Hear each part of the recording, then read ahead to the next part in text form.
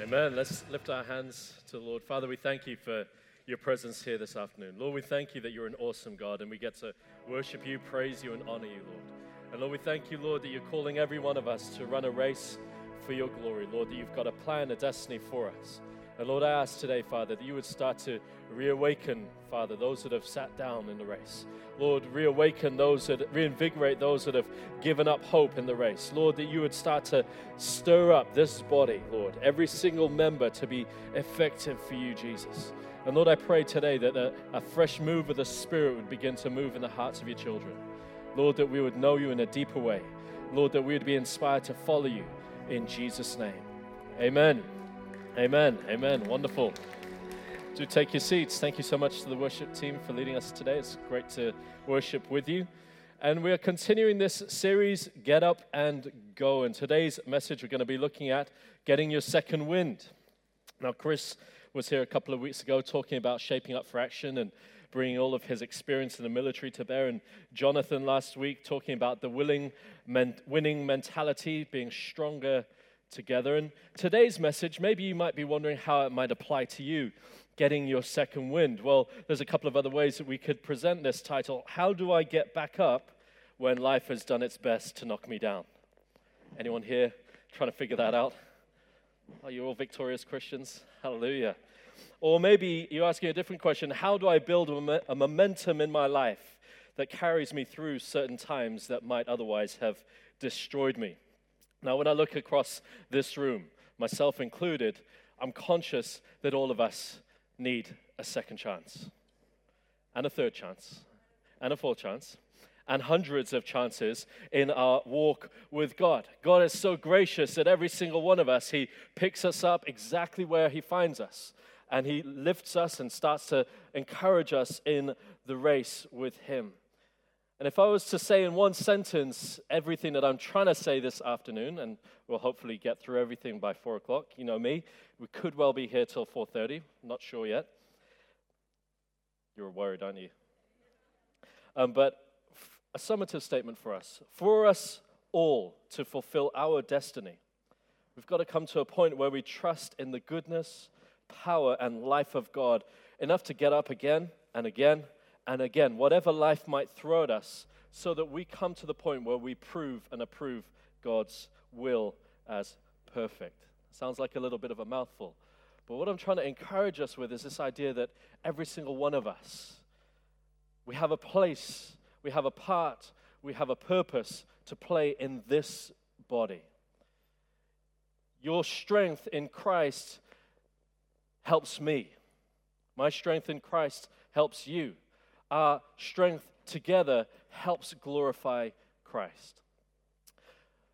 So how do we get into a place where we are flowing with the second wind? Now, I don't know how many of you know what the second wind is, so let me give you a brief explanation. How many of you in this room jog or do any kind of regular exercise?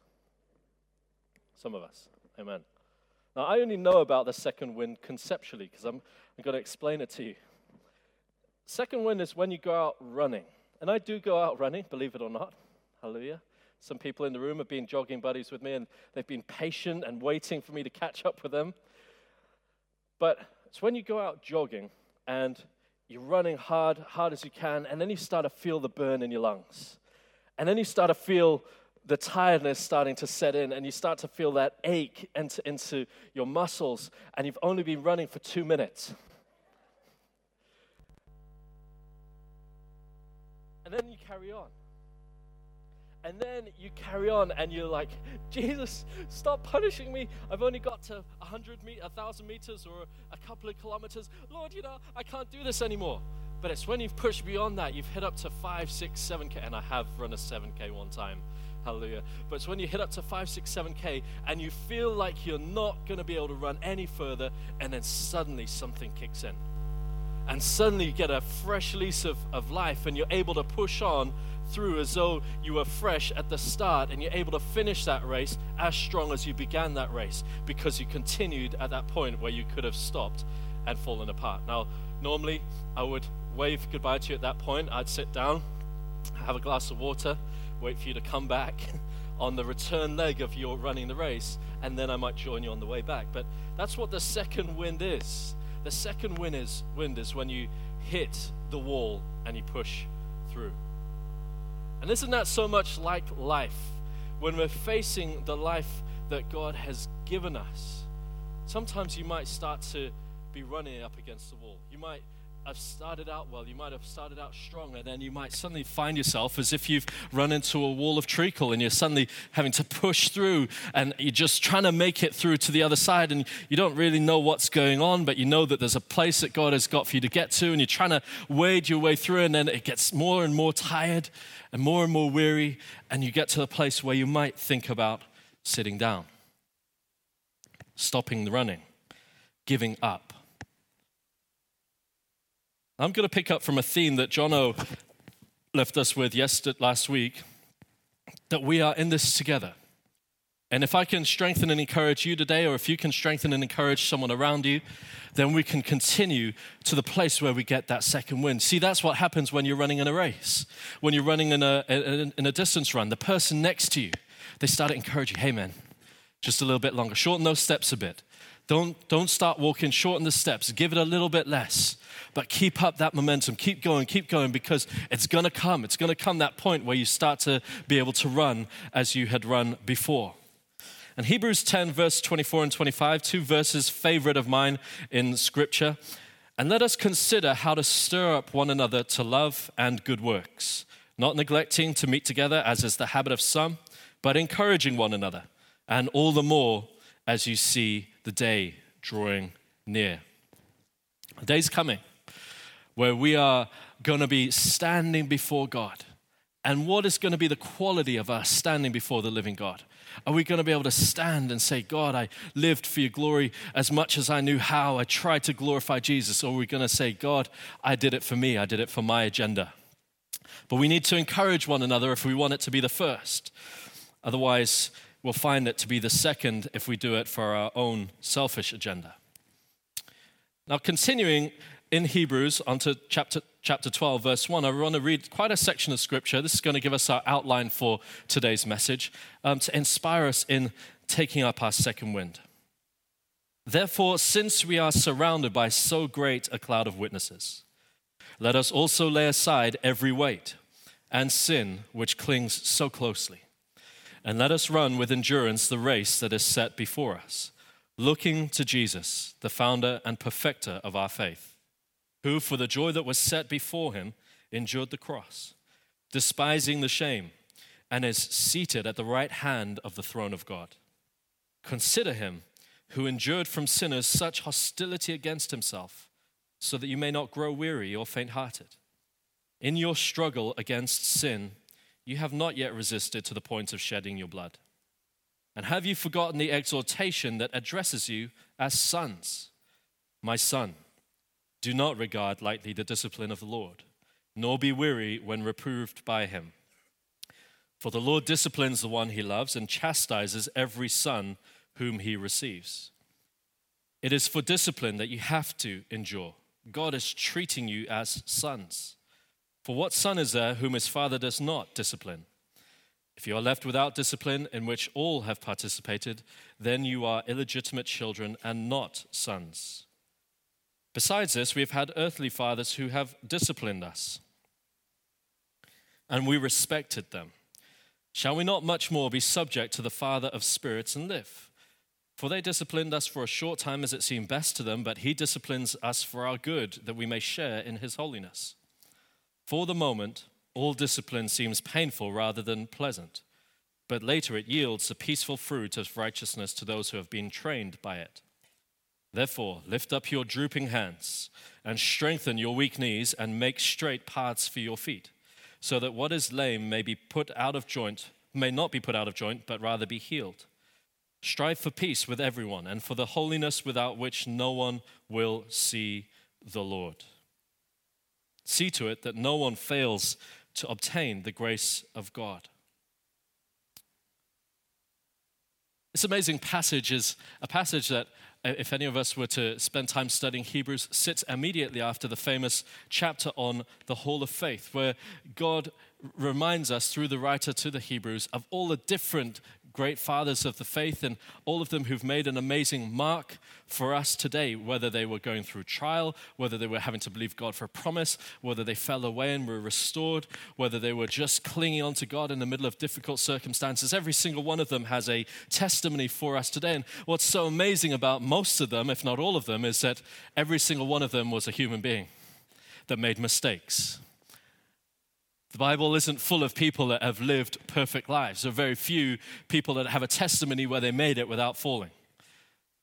There is always a story to learn from one or the other of them, and that encourages us because God is dealing with us as real people. He's not talking to us in the context of a pre-fall world and expecting us to uphold the standards of a pre-fall world, but rather he comes alongside us in the middle of our fallen world.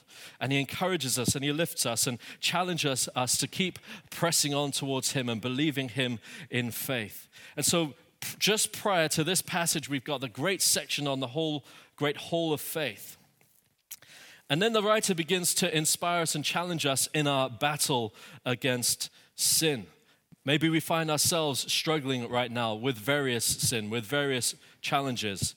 But he reminds us and encourages us of our position as sons and daughters of the living God. And that helps us make sense of the challenge, of the struggle that we're facing right now. Because God is bringing forth in us qualities and character that we would not previously have known except that his discipline was on us. And he calls us to grow in fruit and step into our second wind. Now, that broad outline is the outline that I'm going to seek to follow by asking us some questions, asking us where we're at, and then encouraging us on the way forward.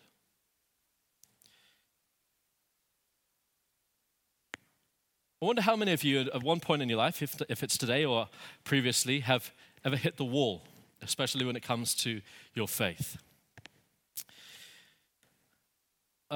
Colin, the senior minister here at Kensington Temple, got me into diving. And I have grown to love scuba diving. Before, I might have thought it was a little bit too much of a calm sport. I much prefer motorbikes and skydiving and snowboarding.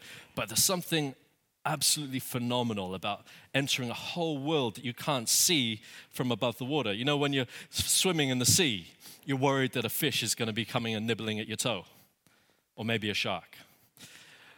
But when you get into the water, you start to realize that actually there's no fish from the top all the way through to the bottom. And when you get down to the bottom of the sea, you start to see all of these amazing fish and different creations of God. And it is a phenomenal and amazing world. And so it's become a little bit of a passion. Whenever I go to different places in the world, I want to go diving.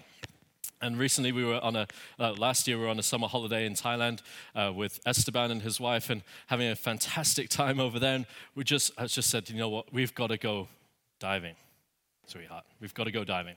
And we got on a boat and we didn't realize, but this boat journey was going to be a 3-hour boat journey. And we're sitting on this boat and they pull out of the harbor and we're suddenly in the open sea and the waves are pretty big. And we ended up seesawing like this. We're trying to go this way, and the boat was literally going like this. And as much as I love scuba diving, I don't do well with seasickness, and so I was having to munch all of the seasickness tablets that were available to me. But that wasn't so bad, because we knew we were going somewhere. We knew that we were heading in a specific direction, and it was to get to a great spot where there's some great diving and some beautiful land features. But then at one point, the boat begins to slow down. And it doesn't any longer have the momentum going in one direction. It's getting a little bit chopped around, and it's gone from doing this to doing this. And you just don't know where you are. And then the boat starts to suddenly turn around and shift around. And when you were previously going one direction, you're suddenly all over the place. And then the engine stops. And you're asking yourself, oh my God, what is going on here? Do I know where I'm going? Do I know what's going to happen? And that reminds me so much of what life can be like when we are trying to walk for God, trying to live for God. And you might have all the strength you need to be going in one specific direction, but then along comes a wave. Maybe you lose your job, or along comes a wave. Maybe a relationship breaks down, or along comes a wave. Maybe you get sick in your body. Along comes a wave. Maybe you get hit with a bill that you can't afford, and you know that there are other bills mounting up. And you start to try and make your way through, and then suddenly that passion for God, that desire to move forward in the things of God, desire to move forward in the purpose of life begins to get challenged, and the engine starts to die down, and you find yourself drifting around and wondering what is going on. And maybe it's a number of waves, or maybe it's just the one wave. Maybe you lose a family member. Maybe you get diagnosed with a serious sickness like cancer, and you just, oh my God, where are you at? Maybe you just stopped living for God. Maybe you just stopped pursuing Him. Maybe He wasn't answering prayer quick enough, and your passion to live for Him started to die down. You know what happens when you hit the wall? When something knocks you down or tries to destroy you, you get dejected. How many of us have ever sat before God and said, God, what did I do wrong? If I can just figure out what I did wrong, then maybe I can make it right. Maybe we get disconnected. We say, you know what, that church is so full of holy people that, you know what, I'm just going to disconnect for a while because I don't want to have to look them in the eye and say, I messed up, I made a mistake. I can't explain or don't want to explain where I am right now, and I'm just going to go away over here and wait until I'm holy enough, wait until I'm restored enough, and then I'm going to come back with my head held high. Maybe we get disarmed. We just say, you know what, I can't do this anymore, God. I can't do it anymore. It doesn't make sense to me. Or maybe you get disorientated. Saying, God, you know what, if only you'd tell me what your will is. I don't know where I'm supposed to go. I don't know what I'm supposed to do. Am I supposed to get this job? Am I supposed to make that career move? Am I supposed to do this training? Am I supposed to start a relationship with that person or end a relationship with this person? God, I don't even know where I'm supposed to go. And if you've ever faced one of those situations, I'm sure you felt the despair. And woke up feeling like, you know what, God, I can't be bothered to read my Bible. God, I really don't feel like praying. The church thing is, what are my friends doing? Who can I go hang out with? What other thing can I do? And if you've experienced any one of those things, don't worry, because you're in good company. Because the person next to you is probably experienced or experiencing right now the same feeling of having hit the wall. Having come to a point where we need to keep pushing through, but we don't know how to keep pushing through. Where we need to have someone come alongside and encourage us, but we're just too sensitive to allow somebody to come alongside and encourage us. And many of you are probably asking yourself, what got you here? And there are a few options. We're not going to linger on them too long because though significant, they're looking in the wrong direction. They're looking backwards versus looking forward. But I wonder what left you in this place where you felt like you'd had enough. Maybe sin. Maybe you came to a place of walking with Jesus and you were just real passionate in the very first couple of weeks and everything seemed to make sense to you. But then you've looked back at that parable of the sower and you're like, that was me. You know, the seed that springs up, but there's no root and it gets washed away pretty quickly. Yeah, that was me, Lord. You know, I never really got the passion to move forward with God, or I made a terrible decision. I got into a relationship with an ex that I knew that I shouldn't be with, and it's drawn me back into the world that I've just seen myself liberated from. And you're saying, God, you know, is there hope for me, a backslider? Maybe you're, like all of us have been, at the end of the honeymoon period. You know what the honeymoon period is with Christianity? You're on fire for God. You want to read your Bible every day. You go out and buy every single Christian CD you can get your hands on, as long as it's good music. And then you're dealing with all of your stuff, throwing away this, throwing away that, throwing away the other thing. And you're saying, God, you know what? I'm following you with everything. But then maybe something happens to derail you. Maybe someone lets you down in expectation, or maybe you just hit a plateau. And you will hit a plateau if you're continuing to just look at yourself in the context of your faith. It's when we start to interact with others that we start to feel the stretch and the push in the Christian faith. But maybe you hit the end of that period and you're like, you know what, where are all the other on fire people? I'm the only one that loves Jesus. I'm the only one that has pursued him, except now I don't really feel like pursuing him so much anymore. Or maybe you're one of those that you had a few prophetic words over your life. You know, I know people that were told great and swelling things about the future and destiny that God had for them, but right now, those words seem farther away than they ever did when they came to Christ. And they're saying, God, you know what? These promises, these words that these men of God supposedly gave to me, what is going on with them? And the hope deferred and hope lost has left them in a place where they've become faithless. Or maybe you got distracted or over busy with the things of life. You came to KT and you said, you know what, I'm going to get involved in the welcome team and the stewarding team, and I'm going to be a cell leader, and I'm going to go on prayer walks around my town and do evangelism. And then you hit to a place where everything was about giving out and very little was about being strengthened in your heart and your relationship with Jesus. And you lost sight of that one thing, relationship with God. Or betrayal. Seems God or perhaps people didn't meet your expectations.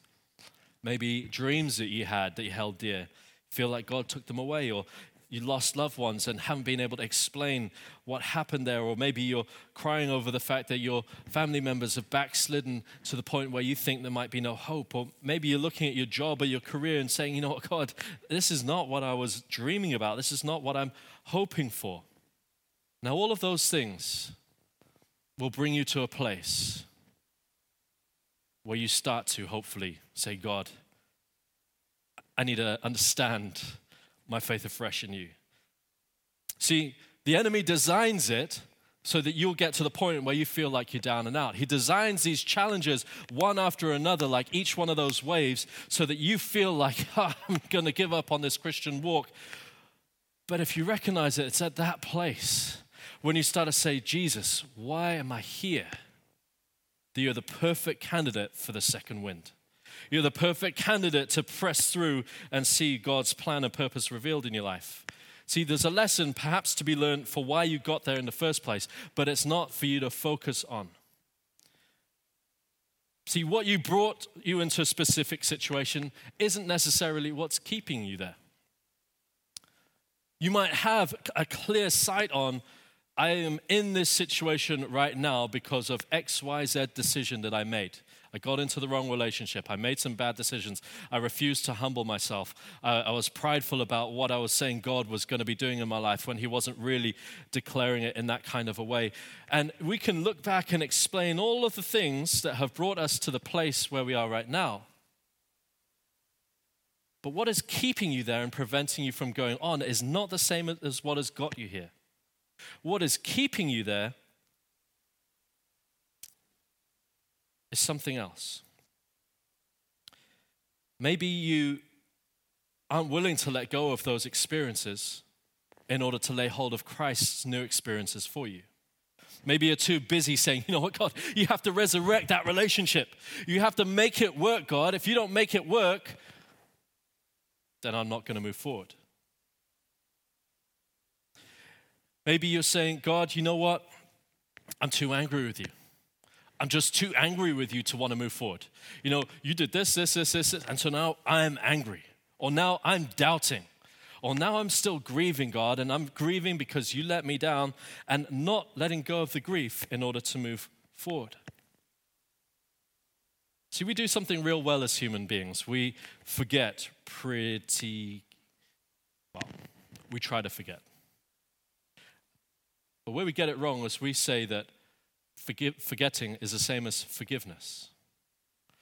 Where we get it wrong is sometimes we just push stuff down, say, you know what, that emotion, I'm not supposed to feel that. I'm a Christian. I'm not supposed to be angry with this person. I'm a Christian. I'm not supposed to think about that because it's a negative thought. And do you know how many people just straight away, the minute you begin to say, don't say that, don't declare it over your life in Jesus' name? But if you've got that emotion, you need to unpack it. You need to figure out what it's there for. Why are you angry at God? Why are you doubting? Why are you full of grief? And then bringing it to God and dealing with it. See, forgetting what has happened to you doesn't equate to forgiveness. Forgiveness is forgiveness. It's looking at something, looking at a situation, looking at a failure, looking at a letdown and saying, you know what, God, I'm going to release forgiveness and I'm going to move forward. So maybe you're being kept by the fact that you're not willing to let go of the past and move forward into the future. Or otherwise, you're being kept by something else quite significant. And at base, this is pride. And I was going to build up towards saying that it's pride, but at base it is, and we'll unpack what that looks like. See, some of us think we know how to get out of a challenge, situation. So, some of us need to let go of the past, but some of us are sitting here thinking, you know what, God, I know how to get out of this situation. I know how.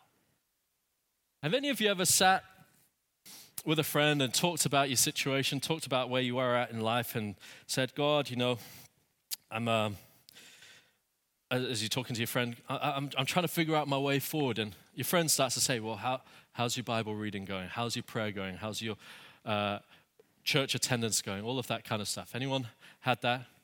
And you've sat there and you've just nodded your head and you said, yeah, I know I need to pray more. I know I need to worship more. I know I need to read my Bible more. I know I need to attend church more. And then just not done it. Any of you done that? And then done it again a couple of months later? And then done it again a couple of months later? I do that. Whenever I'm hitting a point where I get tired or get frustrated or maybe I take on too much and get sick and then sitting down with God on a forced day off, and I'm like, God, why am I here again? I know what I need to do, Jesus. I need to pray more. I need to read my Bible more. I need to do this more, and everything else less is the hidden thing in that, of course. And I don't do anything with it. Why don't I do anything with it? What is limiting me? What is holding me back from pursuing God with fresh passion, with fresh fire? See, either we don't let go of the past, or we make the fatal error of continuing to trust in ourselves and what we can do to get ourselves out of this challenge right now. What can I do to enable myself to keep going and go through the barrier and go through and continue into the place of second wind?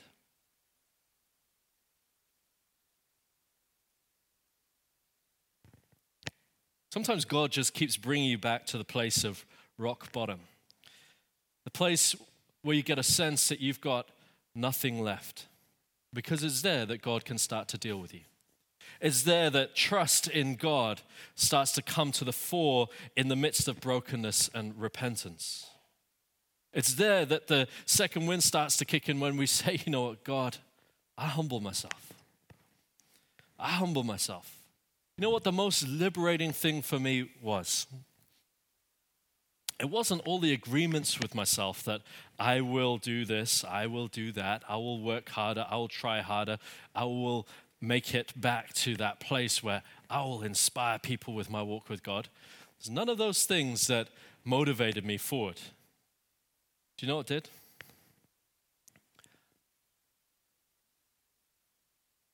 was when I sat down and I reflected, and simple words dropped into my heart. God loves me, and I love God. It was that simple. I mean, it sounds so trite. It sounds so simple, because we hear it every week. Or, you need to love God and love your neighbor as you love yourself, and it's that straightforward. But my answer was always, I need to read my Bible more, I need to worship more, I need to try harder. But the moment I was humble enough to say, you know what? God loves me and I love him. It's not the first thing that God is interested in. God is interested in his glory. He's interested in the glory and honor of his name. But the way that works out is through each one of us revealing his love to us so that we can respond with love to him and glorify him. And just understanding suddenly, I love God and God loves me. Change. I want to pray. I want to seek God. Where's my Bible? Dust it off. Where's my music? Start listening to it again. How more can I spend time with God? And that place of brokenness, that place of repentance, I've made it sound too simple, really, because, well, sometimes talking about what you deal with in your heart is too challenging, especially in a public context. But the issue is that you have to hit that wall. You have to hit that place where you say, you know what, God? I'm not going to sit here and say, yeah, that was a great sermon, if it doesn't change me. I'm not going to pretend any longer if it doesn't draw me closer to you. If I don't step into a deeper relationship with you as a consequence, then I've not truly repented. And recognizing that God is the one that's working for us, working in us, working through us, is quite a humbling experience. You know, we think we should just get it done. We should just be able to do it ourselves. We should just be able to move forward. But it's God that comes to lift us up, and it's God that comes to set us on the path back towards giving him glory. See, one of the biggest deceptions in the Christian faith is we think that God only got us started, and then he stops the moment we fail.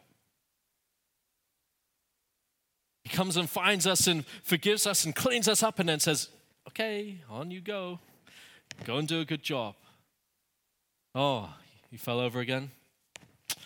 Not going to clean you up this time. I'm going to leave you lying by the side of the road. I'm going to leave you like a failure that you are. That's what we believe. And that's what the devil has done to twist us in our faith. I mean, how scared are we that we think that God is going to leave us when we fail? But Paul said this amazing thing in Philippians 1 verse 6. He said, I'm sure of this, that he who began a good work in you will bring it to completion at the day of Jesus Christ. It is right for us to feel this way about you all because we hold you in our heart, for you are all partakers of grace. If I was to sit back and think about some of the people that encourage me the most in this church and in the church at large, it's when you see a single mom come to church. Do you know how much bravery that requires? When there's so many holy people around and not having the time to, or the relationship to, or even needing to explain to anyone what the situation is, they still come to worship Jesus. Or people that go through the heartbreak and ravage of divorce, and yet they choose to continue to come and worship Jesus. And if you think about it, that is an amazing example of someone that's caught the second wind. Or when you think about somebody who's fallen into sin, whether it was moral failure or otherwise, and they've got the humility to say, you know what, God, I'm going to keep going. I'm going to keep walking my faith with you because I've understood something about your grace. I've understood something about your goodness. See, when you sit with someone that's been through that kind of a circumstance and you say, how are you still here? Listen carefully. Listen carefully to what they share with you because they've caught something of God in the situation that they're facing right there and then, and they're learning to move forward. We could easily come back with some smart comment, some judgment. But where would you be without grace? Where would you be without the good God who comes and determines to complete the work in us that he's started? Someone who's facing that kind of a situation can get up and pursue God. Maybe we can get up and pursue God. See, God wants us to catch a second wind, not start the race for a second time. We've all come too far to go all the way back to where we started. We've all come too far to go back and start again. Maybe you've gone through challenges. Maybe you've gone through suffering. God doesn't promise us an easy life. He doesn't say it's all going to be rosy and cushy. What he does say, he's going to walk through it with us. He's going to pass through this life with us on our side. He gives us strength to make sense of the situation that we're facing right here, right now. So if we've come too far to go back, why don't we turn around to the people around us and start to think, how can I be encouraged and how can I be an encouragement to people around me? With simple things like, I learned how to love God. I learned how to receive the love of God. I learned how to love people. I didn't come back with my religious, I read 20 chapters a day of the Bible. You know, you can read 20 chapters a day of the Bible and have nothing of the Holy Spirit in you. Equally, you can have loads of the Holy Spirit in you and have none of the Bible in you. You need to have a good balance. You need to walk deeper with God in both sense. But let's start to look at the circumstance we're facing right now and say, you know what? What is it? What is it that will enable me to start trusting on God? What is it that will enable me to start walking with God? See, God has a plan for us. And maybe you're saying, God, this discipline is unfair. But the passage that I read from Hebrews makes it so clear that God is disciplining us because he's given us a fresh position that we don't deserve. It's a position known as sonship or daughtership. It's when we recognize that we have entered into a relationship with the God of the second chance. The gospel is a message of second chances. The gospel is a message of second hope.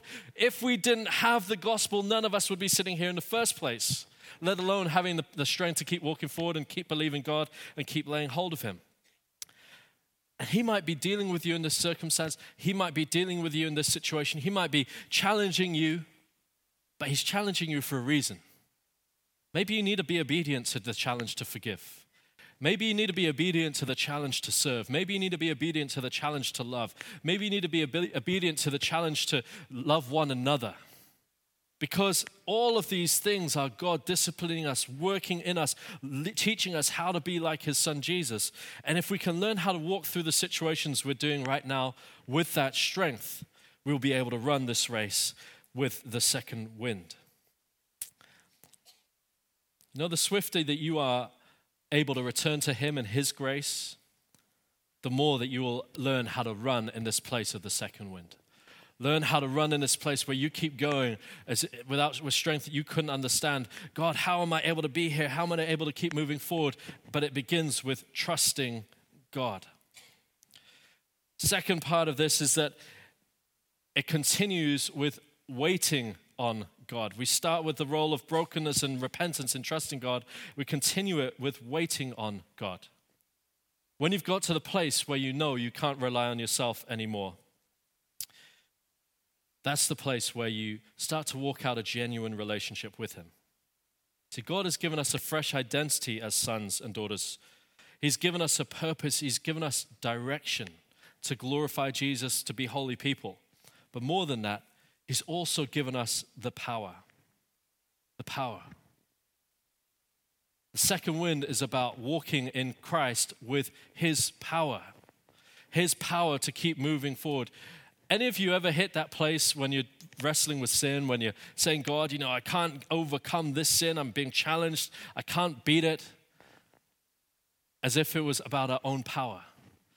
And yet it says in Scripture that he, through the power that worked in us, the same power that he worked in Christ to raise him from the dead is the same power that works in us and that will bring life to our mortal bodies and it will give us the strength to overcome sin. See, sometimes what happens with us is that we don't wait on God. We say, God, you know what, I'm going to run ahead, I'm going to deal with this in my own pace. And I'm going to fix that need that I have for a relationship.